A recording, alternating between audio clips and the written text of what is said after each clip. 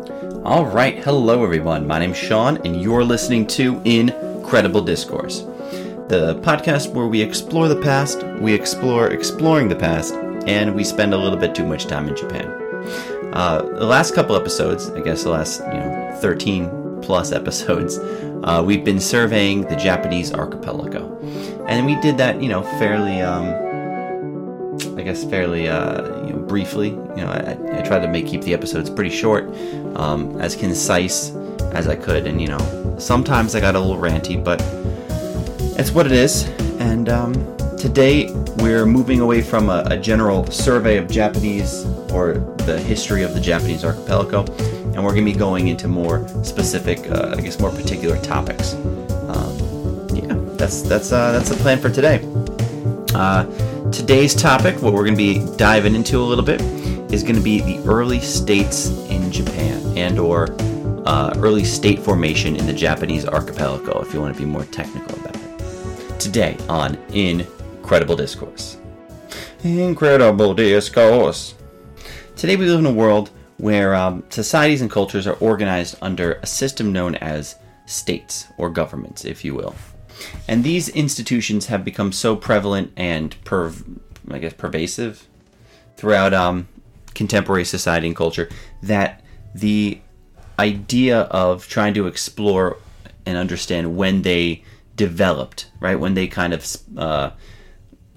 when the advent of them was in human history becomes difficult, because from our perspective, it's like a natural progression for, human society and civilization to go from hunter-gatherer, and then as social complexity develops, for there to develop a state.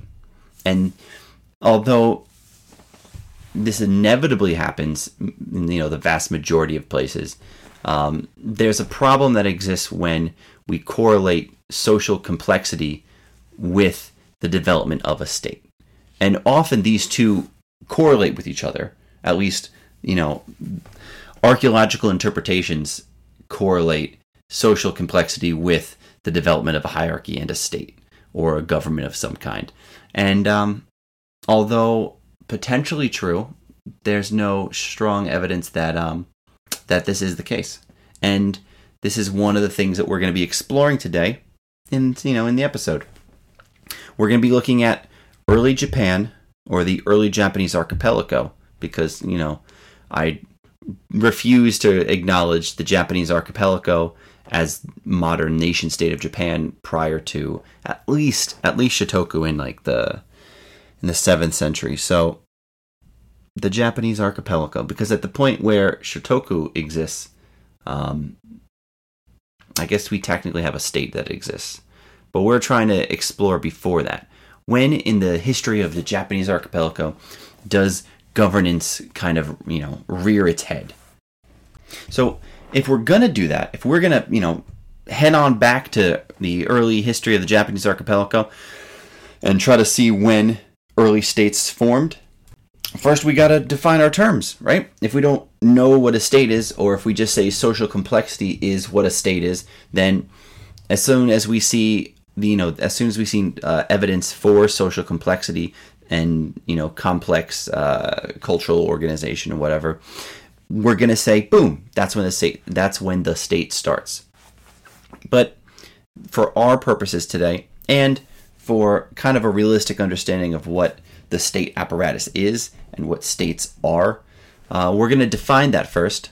So today we're gonna be defining what a state is. We're gonna be looking at its attributes, and then we're going to compare that to the archaeological record for the Japanese archipelago, and we're going to see, we're going to try to establish when, where, how, and by whom a state comes into being in the Japanese archipelago.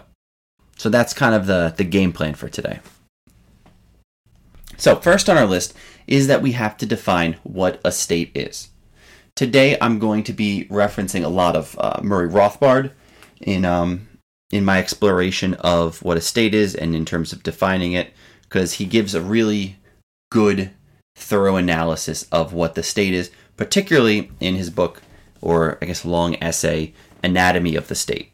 But throughout much of his writing, he really talks about what a state is, what the role of states are, and he gives some reactions to that. But I don't want to spoil anything for if you haven't read Rothbard.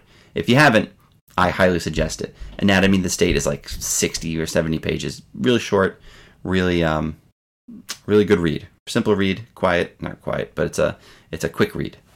But a lot of his definition of what a state is, I'm going to be laying out here.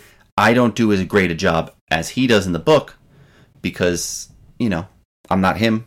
And just short of reading the book to you, I'm going to do my best to just summarize it a little bit in terms of defining a state, its characteristics, and, how it comes about and how it sustains itself. So now when we think of states, and by we, I mean the vast majority of people, because in this regard, I'm in the extreme minority of people when it comes to understanding and defining a state, right? The average General Joe Schmo, kind of has this, there's a high probability that General Joe Schmo has this understanding of the state that is, an institution of social services, that it is an amiable organization for achieving social ends, and that it's a necessity, a necessary means. Wow, lots of words today. That it's a necessary means for prosperity and social complexity. And this last one, right? The fact that most people see, the state and a form of government as essential, as a prerequisite for social complexity and for prosperity. This kind of gets at the heart of the role that the state plays in the modern, disposition, in the modern understanding of the world as it is. But today we're gonna take a bit of a hammer to that and do some parade raining, if you know what I mean. So now we're going to address the realities of what a state isn't. And I'm not the state, and you're not the state. Because let's say if you were to criticize yourself or threaten yourself, if you threaten yourself, if you threaten yourself, the state comes and they address it, right? Because now you're a risk to yourself. And for some reason, the state is in charge of you and will prevent you from hurting yourself because they own you and you don't own yourself. But I'm getting ahead of myself because in the modern nation state concept, and when we think about modern democracies, the attempt to give the illusion that we are the government exists, right? That power is derived from the consent of the governed. But there's a couple flaws in this line of thinking, right? So I want to deconstruct this idea and the function of the state so that when we begin to try and understand how early states are formed in Japan, we have a common starting point and understanding of what the state is. So, if we say the state is we, right, is us, then anything it does is voluntary. It's doing it to itself, right? So if there's public debt, the state taxes one group to give to another, which is consensual because all of the groups of people are the government, because we are the government, and the government is ruled by the consent of the governed. So if you're getting money taken away from you to give to someone else, apparently, according to state logic, that's you consenting to it. The next thing is that when people are conscripted and or imprisoned, this, according to this line of logic, is consensual, right? If you are drafted into the military or conscripted into the military to go fight foreign wars, it's consensual because you're the government, and as the government, you have now forced yourself into a situation where you are most likely going to be either killed or at very risk to yourself in general. But you don't get a lot of rights or freedoms in the military, especially when you're forced into the military on pain of probably imprisonment and or death, depending on what level of coercive violence that's going to be brought against you. Oh, but if you do that, you're treasonous, which is betraying yourself. And that's a big no-no when you live in a state. Fun fact. And also, and I think this is one of the biggest things that we miss today, is that minority oppression is consensual under the democratic situation, right? Because as long as we are the people who are consenting to the governed, and or the government is us and we are the government, it's consensual because, the entire polity has agreed that this should take place when it's acting as a we. And in reality, when you have two wolves and a sheep sitting next to each other and they take a vote who they should eat for dinner, sheeps don't tend to come out on top in a democratic situation, right? It's not like the sheep's like, oh, well, they voted against me, guess I'm going to get eaten. And that's where the legitimacy of the democratic process comes from. It's the majority rule. And the majority rules don't always favor minorities. Fun fact. Just throwing that out there for you. And we can see this playing in the real world with parts of China, parts of the United States, parts of basically name a country, and you can find some sort of name a country that has a democratic situation going on, and you can find minorities being oppressed within that democratic status with order, and or people ignoring the democratic order and then just doing it anyway without a vote because they have that power invested in them by the people, apparently. So now that we know that we're not the state, and I hope that I've made that clear, because this is a really good one. So Rothbard makes this really great example where if you commit a crime against society and or the state, right, or us, like society, and you are you're no longer society because you've you've offended or you've transgressed against society. So that puts society as everyone except for you as an individual. So every single individual person is not society. Everyone except for them is society. He put it much better, which is why I said I'm not going to attempt to just rehash the books and all of his works. You can read it, pretty good. But my point in this first part is that we are not the state, and the state is not us. The state is a separate apparatus that exists outside of the majority of people. So then, what is this thing that I'm referring to, right? What is the state? It is an organization in society which attempts to maintain a monopoly on the use of force and violence in a given territorial area. Pretty simple. Organization in society attempts to maintain a monopoly on the use of force and violence in a given territorial area. That's basically what it is. Now, the state is established in violence and maintained through a combination of that establishing violence and propaganda, because you can only beat a territorial area into submission for so long before it starts to fight back against you. And once a population decides that it's going to,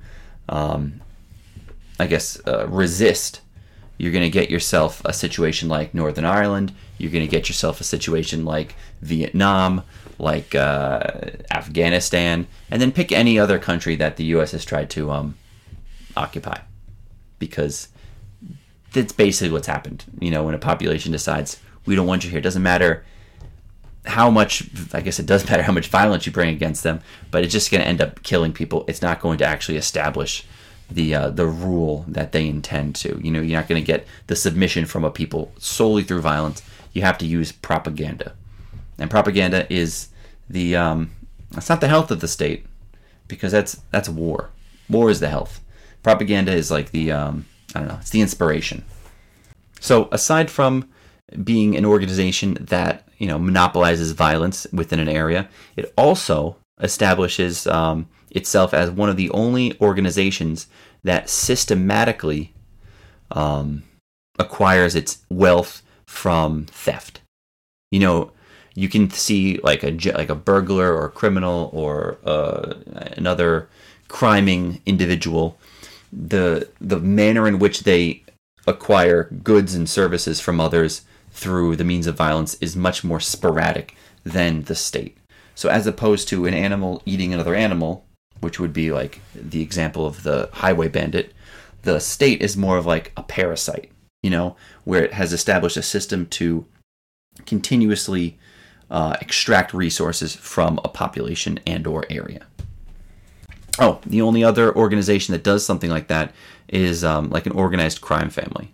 But if we're looking at this definition the way I laid it down, it's basically an unofficial government and or a government small enough, or a state that's small enough to be ignored, or an illegitimate state in the eyes of society. And that's basically the only thing that's the difference between like the mafia and the Yakuza and the federal government of the European Union.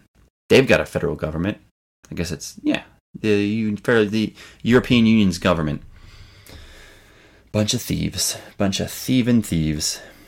But if we think about the state acquiring its wealth through theft and coercive violence, how do other people acquire wealth and or produce things? Well, they do it through labor. Man, isolated, is born into the world naked and alone, and he must transform nature, the world around him, in order to survive and to satisfy his wants. Now, I know it took me 16 minutes to get here, but we're going back to Japan. And if we look at the Jomon period is a great example of man isolated in the world, transforming nature around him, and essentially using his will to modify the world to meet his needs and wants, right? So the Jomon peoples, they developed a culture, they developed the tools and skills and know-how necessary to modify the Japanese archipelago to be able to feed themselves, clothe themselves, shelter themselves, to defend themselves, and entertain themselves, right? Because when you're not eating or sleeping or reproducing or hunting or cooking or I guess washing, because they're making amazing pots.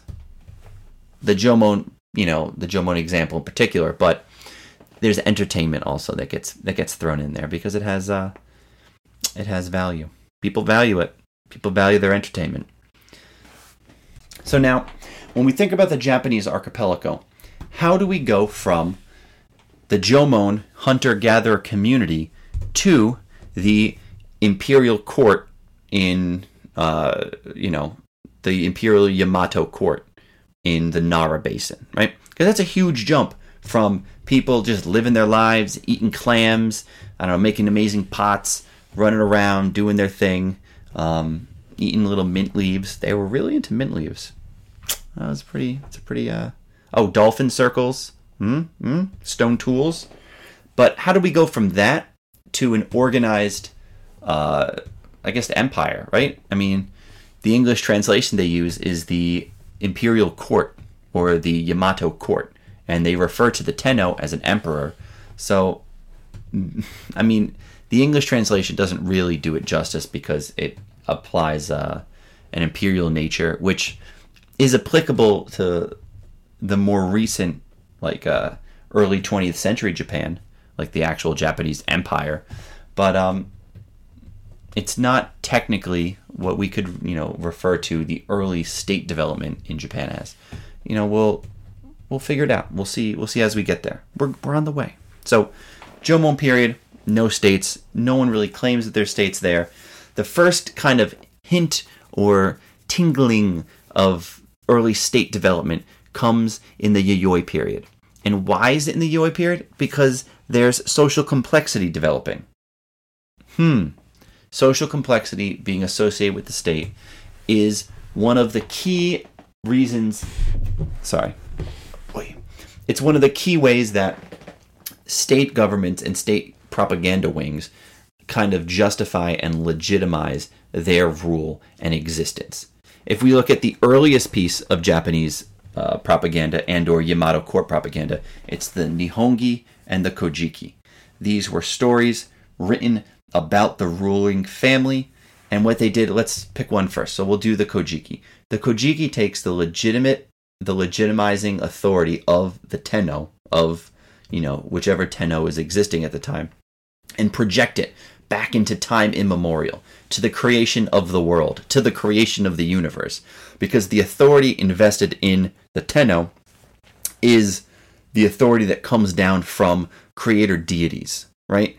Particularly Amaterasu. But if you actually read the goddamn book, it's not just Amaterasu. Amaterasu and one of the older creator deities that kind of just disappears invest his lineage with the authority to rule and order the world, right? And not technically just the world, but the very flat, great place where, rice grows.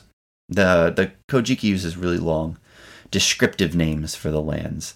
But my point is that early state propaganda, like the Kojiki, establishes in the consciousness of people that state order and state domination over a population is natural, right? And they spend a lot of energy, right?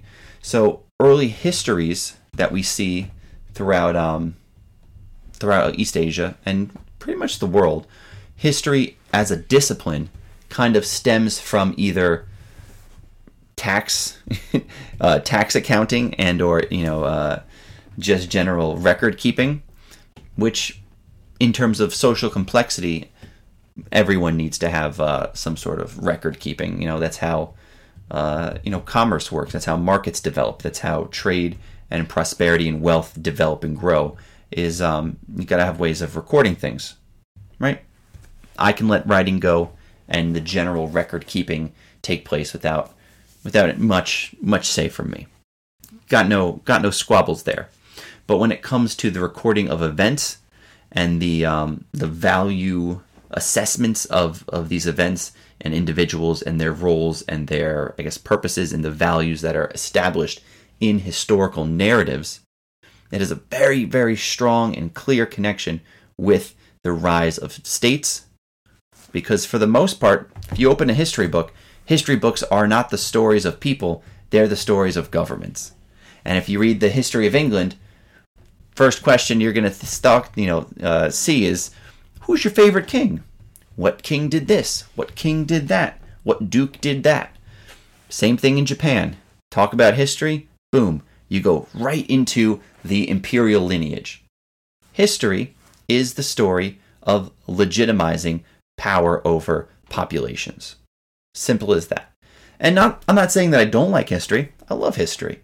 But as someone who loves history and freedom and not the state, sometimes reading, I have these, what's it called? Like conflicting feelings, right? Where the Kojiki, really great book, but because I understand it as what it was written for, propaganda, I understand the kind of lens I have to look at it through, right?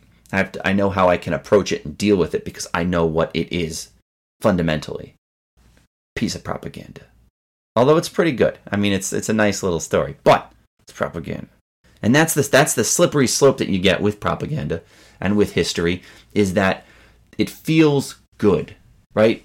Like the stories, they pull you in, they draw you in, they get you like to buy into the mythology, to become part of the mythology, to identify with the mythology, and boom, at that point you've deified a group of people who are systematically stealing from you and your family and your relatives and your community. And you've taken, and with this beautiful, with the sexy story, you've gone from, a criminal organization to someone who you borderline want to give your money and resources and goods to.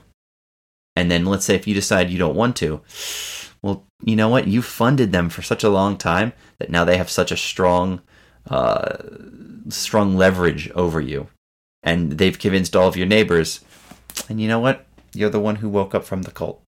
It sucks to wake up from the Matrix. That's my point. And similar to history, because although I very much love history, I love archaeology a little bit more, because we have there's a more tangible element to it, right? Because the archaeological record is something you can touch and like actually engage with, as opposed to history, which is also good. It's the written records. It gives us more meat. Archaeology is the meat and potatoes, and history is the spice because it puts in narratives, right?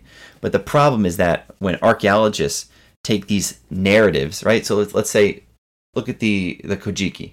If I take the Kojiki and I take the Japanese archipelago's archaeological record, chances are people are going to take the Kojiki and use it as a roadmap for understanding the factual realities of, the Japanese archipelago's past.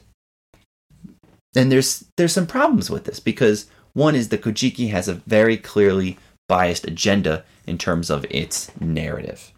So everything in the Kojiki should be taken with grains of salt, with just whole mines of salt, with mines of salt that are trying to evade taxes. I guess not mines, fields. That's how they did it. That's how they got salt in Japan in the past. I guess in probably today too. They farm it on the coast. That's where they get the big salt fields. But once again, I got too excited. I digressed, and I ended up at salt mines, salt fields, talking about salt that are not trying to pay taxes on it. Because at some point in medieval Japanese archipelago, taxes were collected in rice, and if you produce something that wasn't rice, it'd be harder to tax, which is, good for the people making because you get to keep more of your produce. But it also made the government talk bad about you and call you a peasant or a landless person or a water drinker. I think that's the translation. Filthy water drinkers. And they're like, yeah, whatever. Don't tax me. Leave me alone. I'm going to sell my boat, do some trading, head over to Korea, the Korea Peninsula, not the nation-state Korea. Sorry, nation-state Korea. You can go fuck yourself. Just like nation-state Japan, similar feelings. So, don't get too upset. I mean, you can get upset, but whatever. Do you. Yamato Court. I feel like I lost my spot. Oh, yeah. Early state developments in the Japanese archipelago. So, the Jomon period, we have no states developing. But in the Yayoi period, following that, we start to see social complexity. And we start to see this idea that states, like the idea of governance. If you look at the historical narrative, you'll see the Yayoi period is a period where small chieftains begin to develop. But I would propose that the best way to kind of think about this is that the authority from states in early Japan kind of develop from and come out of this idea of familial authority, right? So the authority that exists within the familial unit, the family unit, and spreads out towards the clan unit, right? This kind of deference to elders and to your kin groups, that being spread out to non-kin groups is the development, is that that transition from familial consensual organization to statehood, which is where that goes from consensual to coerced, right? And that transition doesn't necessarily have to be like this violent bang. It can be a slow, slippery slide from familial cooperation to, hey, I don't even know the guy, let alone am related to or am consenting to this guy taking the rice and or wood-carved goods and or tools from my village as taxes. I don't even, where they're going from? What is happening? There's a transition that happens.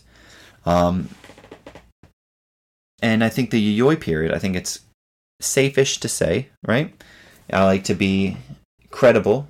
The show's called Incredible Discourse, I like to be honest with my thoughts, where I'm confident, where I'm not.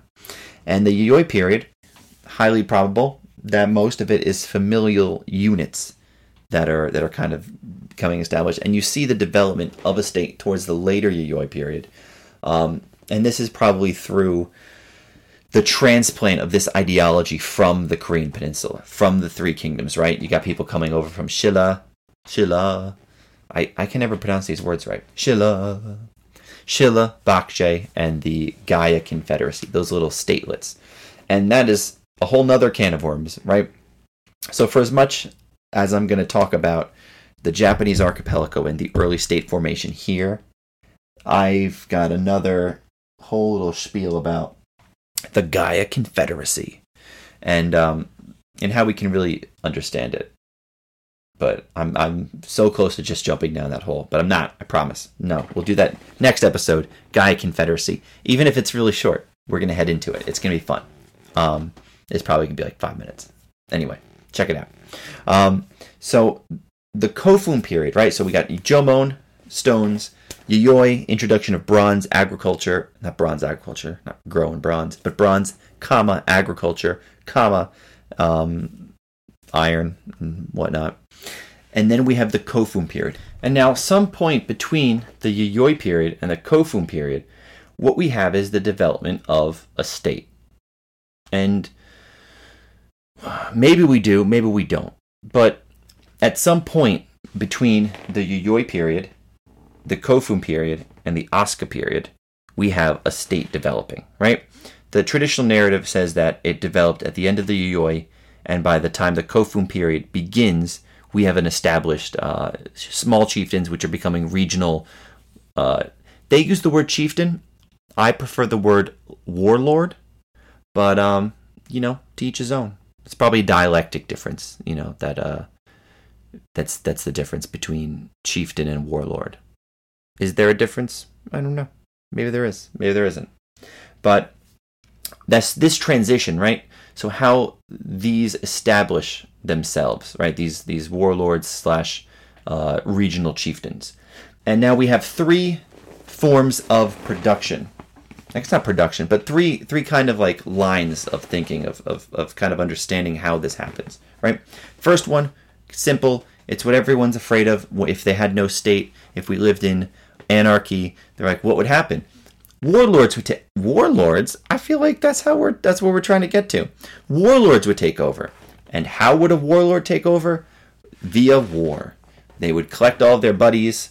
They would collect a bunch of sticks. They'd put points on those sticks, and then they'd go around killing everyone else and taking all of their stuff. But problem is, when you kill people and take their stuff, you know what happens? Those people can't make any more stuff. And you, as a person who just kills people, you don't really make anything either. So when you kill the people who make things and take their stuff, you know what doesn't get made? The things.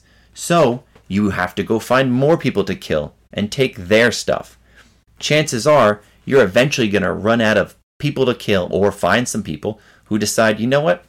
I'm not really in the mood to be killed and have my stuff stolen today.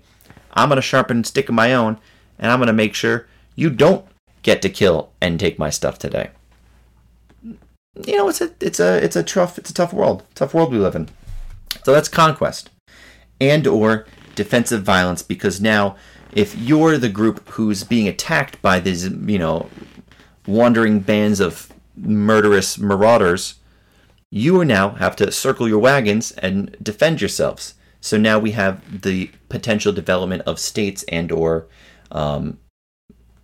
violence controlling hierarchies from aggressive violence and defensive violence, right? The other option that we have is production. And hypothetically here, you have a family group that is exceptionally good at production, or it just happens to have very, very good land and or abundant resources. And now they're able to outproduce other groups. And now what I'm talking about here, and specifically for the Japanese archipelago, is you have groups of the Yayoi peoples coming over, settling in the Japanese archipelago, which I mean people from South Korea, settling in the Japanese archipelago, farming rice, being able to produce enough food that their small kin groups, that their community can specialize in ways that the other Yayoi, the non-agricultural peoples, cannot, because they don't have the time or resources to. Now, this ability to outproduce the surrounding areas, you would think if you're in, if the only way you understand the world is through violence and conquest, you'd think, then they're going to kill everyone. That makes absolutely no sense. I mean, it does, in terms of like, if you're assuming all of the people from the South are racist xenophobes. But alternate possibility of understanding the situation is, let's say, hey, as opposed to starving those people or trying to murder them, you know what? I can take my rice, I can go over there, I can say, hey, you know what you don't have to do as much now? Look for clams, because I'm going to trade you some rice. And how about instead of spending all your days looking for clams, you do something else. And that other thing you can give to me, and I'll give you some rice. It's like we have trade establishing. It's like a market system is being born. Not that it's being born, but it's being further developed. There's an advancement, a complexity in the market system that's developing when we get excessive produce from one producer. Now, this producer has a group, has a family group. And because each one of those people now no longer has to devote as much time to the production of basic resources, they can specialize. And we have a division of labor. Ooh, exciting times, right? So the Yayoi peoples can come over into the Japanese archipelago and they can start to diversify their skill sets, because they also took the know-how from the Korean peninsula to do lots of cool things like grow rice, but not just grow rice, also to work and smelt metals such as copper and iron. And this brings us to our third point, our third way of kind of like a state developing, right? And I know the production model doesn't really show a state being produced, like coming into existence, but I'm saying that for a state to come into existence, it has to have the ability to dominate a population or a territory. And it can dominate on a physical, violent level, but it can also dominate on an economic level, right? So we have the violent domination, we have economic domination to the point where it creates a dependency, and then it can leverage that dependency to further manipulate and control a territorial region, right, and a population. But the other one is the ideological. And this is really not the bread and butter, but this is the one that's the golden third. Golden third? It's the third one, and it's gold. It's not literally gold, but it's... Listen up. So, the people from the Korean Peninsula, chances are they still have access to contacts in the Korean Peninsula. And now they have access to what an archaeologist would call ritual goods. Ritual goods because they're fancy, impressive, and the archaeologist doesn't want to take the time to figure out what they were for. They were satisfying wants. That's what they were for. What did they want? They wanted that thing. How do we know they wanted it? Because they have it. If they didn't want it, they wouldn't have it. If they didn't want to trade for it, they wouldn't trade for it, and they wouldn't have it. They want it, and we know this because they have it. Simple as that, right? So the Yayoi communities and or statelets that kind of develop, and here's where I'm going with this. They have access to trade routes that the Jomon peoples don't. And even if the Jomon peoples or the non-South Korean peninsula folk wanted to go over there, they don't have the social and cultural ties to the peninsula and or the Ryukyu kingdoms or continental China to trade and create those kind of networks that are needed to systematically bring in goods and resources, right? So now, let's say you have a port city or a port settlement. You're the guy who lives on the coast. You have a boat. You can take rare goods and services, and by goods and services, I mean most likely just goods, right? Let's say you have these beautiful jade polished axes. You can take these that the Jomon make that they don't make in the Korean Peninsula or the Ryukyu kingdoms, or any good that is scarce over there, and you can trade. So as opposed to producing, you can now, essentially leverage that your produce to get other goods and then trade them in, favorable markets. It's like the relationship between early state development and economics is like tied hand in hand. Who would have guessed that economics is human action? It would be me. But now when we look at the situation, the area of the Japanese archipelago in this period, this Yayoi Kofun transitional period where these kind of power centers are growing, right? And then by the time we do have these trade power centers, most archaeologists and historians already jump to state. They're like, a state exists. It's a state, early state formation. It happened. It's right there. Look at it. Look how beautiful it is. They get way too excited because that's their conclusion. Their conclusion is that states are good. inevitably we have to get to states, any sort of social complexity, it's because a state did it. A state had to exist for them to organize this kind of labor. No one could organize labor without the state. But in reality, the exact opposite is true, where states cannot form without the existence of social complexity. It's not that social complexity is a product of the state, of governments. It's that governments only exist because people are productive and self-organized and have complexity and the ability to generate wealth and establish markets. And that was my point with this whole production exchange aspect, right? So we have the violence. Yeah, we get it. People kill each other. We get it. I don't think any student of history has to be told, oh, what? War happens and states and governments rise and fall from... Yes, we know. That's obvious. I mean, that's basically like Propaganda 101. Propaganda is they have a bad army and we have to have a good army, and they're going to fight and the good guys are going to win. That happened. What they always leave out is that for a government to exist, someone has to make stuff. Kings don't make anything. The state doesn't produce anything. It's a parasite. And a parasite needs the animal to grow off of. That's like saying a cow, cows must existed because we have ticks.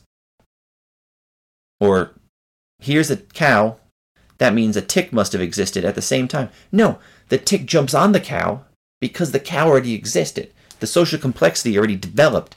And now we have parasites coming over and leeching off of it. And now when we look at the Japanese archipelago in terms of its social stratas, and I 100% refuse to refer to like the interpretation of history with classes, because class analysis is flawed. It's fundamentally flawed. And it's flawed because people are individuals. And individuals act in their own good. Hold on a second. I tweeted this out yesterday and it was fucking on point. Okay, here we go. All class theory is flawed simply because people are individuals and are capable of holding contradictory values and choosing means that are inadequate to meet their chosen ends. So, sorry. I'm going to refer to, because I'm talking about history. And for the most part, lots of people in history and contemporary world like to refer to people as some sort of group, as like a member of the group that can only act in that group's interest or in that group's favor. It's like, what's the word I'm looking for? It's like Marxist theory, because that's exactly what Marxism is. Class, or what's it called? Dialectic materialism. But it doesn't hold water, and I can take that apart later. But for now, we're going to look at groups of people, and I'm going to refer to these groups of people as just, amalgamations of archetypes of people, because obviously there's variation, because people are individuals and they make poor decisions or good decisions. They make all sorts of decisions. So you have the people who come over from the peninsula. That's a group of people. Exciting times. Settled in, farming rice, trading with the natives, having a grand old time, digging, what's the word I'm looking for? Digging moats around their settlements. And we see this in the archaeological record. You see Yayoi settlements, and you can see that agricultural peoples start building moats around their settlements. But then you also see it around just deposits of goods. So they're building these kind of moats to protect. But then you also start to see them in the coexisting Jomon settlements. You start to see these like moats also being built. So some people are adopting the culture of the people who are coming over. So some of the Jomons, for lack of a better word, are adopting the Yayoi culture. So you have this group of people who are culturally, ethnically, biologically, linguistically from the Korean Peninsula. And then you have the people who they show up from the Korean Peninsula and they intermingle with the local groups. So you have the Korean Peninsula folk, and then you have the Yayoi. And the Yayoi are really who I'm going to refer to as the people who are those mixed people.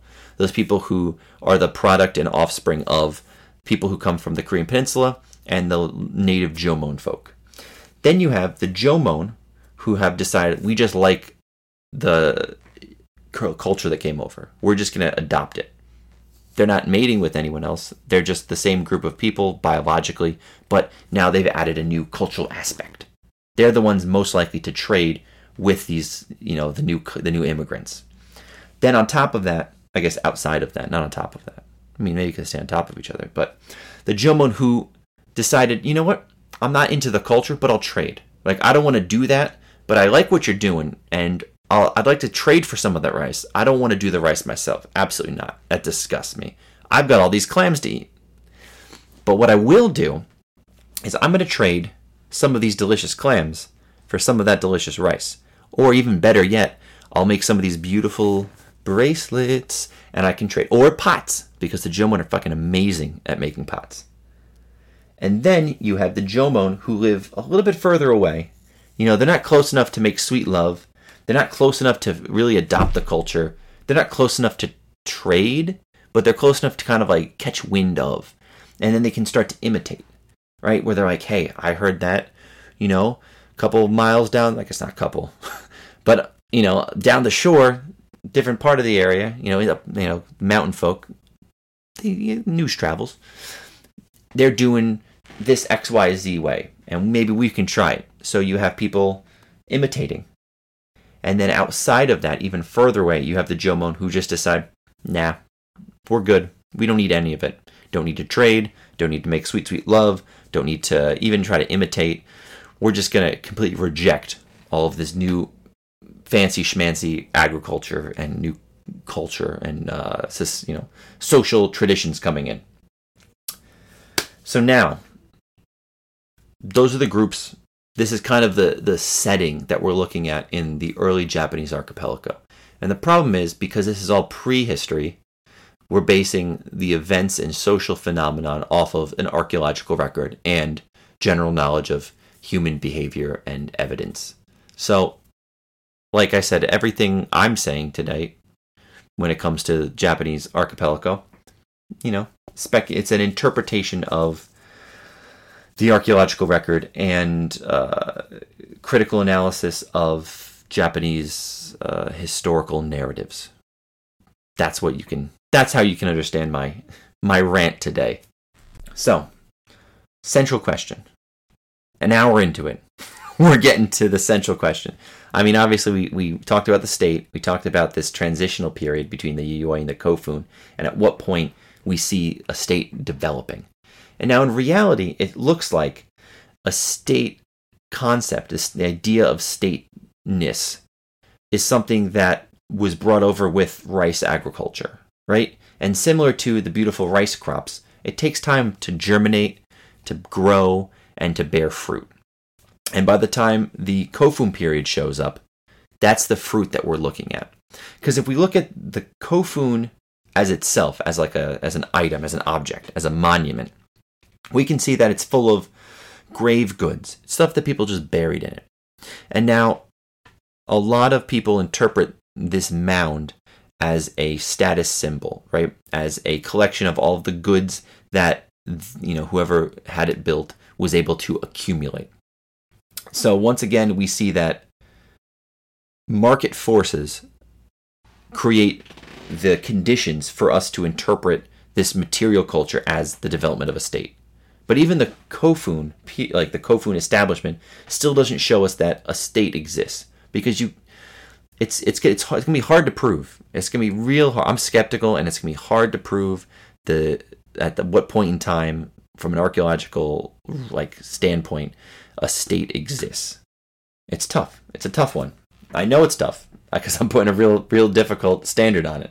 But for as much as I like to look at market forces and free market trade and production, we also have to consider, some of the interpretations that have existed that do hold water that, I'm not going to completely fight, that I have to take into consideration, because the name of the show is Incredible Discourse, and I can't have a discourse where it's not credible, where I don't even look at the people I disagree with. But so the Kofun is linked to the development of the state. I want it to be more market-based, but we can also look at it this way, right? So the creation of these kofuns is solidifying clan solidarity across regions, right? So we have this, like I said before, the familial authority kind of branching out outside of a clan. So it unifies a clan, and then it kind of brings other families into the clan aspect. And this fits pretty stinking well with how Japanese politics in the Asuka period and the Heian period kind of play out in the historical record, right? Where we see basically the Yamato clan and the other clans that pay tribute to it are the main actors. So we have this clan solidarity across regions, right? The kofuns that are built are also growing reliance on large-scale producers. Oh, that's what I said before about how markets play a key role in the development of the state, because you can't have a state without like solid markets, you know? And then, so let's see. Other reason, what I said before, intercommunal competition for dominance over. So people like to look at these kofuns and they see the establishment of kofuns as rival groups, rival clans. And now these clans, they compete for territory, for resources, for people, for foreign contacts, right? The people you're going to trade with in foreign areas. Because despite, you're like, oh, they just want to get the lamps or the lamps, the bells or the raw material stuff. But there's a strong narrative potency to foreign goods. If you have access to foreign rare goods, you have access to power that local people do not have. And you can wield that power to manipulate and to, to dominate people, right? You can say, hey, everyone who's going to work for me, who's going to become part of my state, this is where we see this development start, is you see a core group of people who directly benefit from allegiance to this core state, right? And they're big enough producers that are able to leverage their market power over a smaller groups. So you have one person who's able to leverage these other people. It's like a pyramid scheme. So in conclusion, because we're going to finish it soon. We're almost done. In conclusion, right? So the state is often established outside of pyramids, but I'm going to put this together, right? Ready for my conspiracy theory? Egypt, one of the oldest states, built pyramids. Done. I should have just had that. I should have been like, states are pyramid schemes. You can tell. Egypt, one of the first states, and they built pyramids. And it would have been like 15 seconds long. Done. Conspiracy theory. Yeah, pyramids invented the state. That's how I would have switched it. That's how I would have switched up because, not pyramid schemes. Conspiracy theory's got to be spicy. It's got to have a little bit of spice to it. And that's how it is spiced up. But anyway, when it comes to the state's often established as a means to an end. But what are these means and what are these ends? So social complexity is often seen as the means to state organization. State organization is the means for building monuments and tombs. That people are like, oh, you have to have a state before you have tombs. How could anyone build a pyramid without a state? Pyramid, bad example. How could anyone build a kofun without a state? Done. Much better, even though it's pyramid shaped. Shut up. It's not that pyramid shaped. It's a little pyramid shaped. But my point, I rest my point. You can have a kofun built without a state. There's nothing state-ish about it aside from that someone spent a lot of money and resources on it. Real money, not bullshit fiat money. Like rice and bronze and salt, copper, all that good stuff. But anyway, now the means for state organization that people often think of is to build these monuments. But now these monuments and tombs, what is the end that they're trying to achieve? I feel like I had a point to this. And now I feel like this point eludes me. Anyway, the whole point, the main point, as you may have guessed from the beginning where I talked about the state and its nature as a resource-sucking parasite on communities and society, and then the second part where I talked about how states can't exist without markets. And then I flavored it with the story of the Japanese archipelago, right? Talked about economics, talked about how we should all oppose the state and probably should be abolished. We talked about rice agriculture. Pretty good episode, if you ask me. I'm not gonna listen to this. I'm just gonna hit the send. No, here's what's gonna happen. I'm done ranting. It's like midnight. I'm tired, so I'm gonna put the intro music in the beginning. Just throw it there. Some intro music right now. You're probably listening to it over this. It's like that. Dun, dun, dun, dun, dun. You know, well, you're listening to it right now. I'm gonna put it over me talking, and we're gonna call it a night. Next time I'm gonna rant about, and you know what? I might just do it in like a minute. I might pause it and just do the new episode. No, I'm gonna wait. It's too late. Too late for me. We're gonna be doing the Kayak Confederacy. It's probably gonna be real short because I'm not even gonna open a book on it. I've already done my reading, and it's just an interesting topic that I like. And that's pretty much it. I hope that if you've listened to all of this and if you reached this point and you can still hear me, I really appreciate it. Thanks for listening. Send me an email and I'll give you a call and I'll thank you for listening to the whole thing myself, because no one listens to this show except maybe Nick. Nick? Yeah, you know who you are, Nick. Fucking shout out, right? See, if I know you listen to the show, you get a cool shout out at the very end. So yeah, that's pretty much it for today. Next time we're going to be doing the Kayak Confederacy. I'm still going to see if I'm going to shoot some emails out to get some people on, and maybe I can have some interviews. That would be fun. Not interviews, but just like various fun topics with people who I think are interesting or have like, or do research or have something that I think is interesting. It'd be cool. Something related to history, probably the Japanese archipelago. That seems to be my theme. And that's pretty much it. Hope you enjoyed listening to Incredible Discourse. If you have any comments, questions, or concerns, hit me up at incrediblediscourse.com. Incrediblediscourse.com. Do we have a full website? Yes, we have a full website now.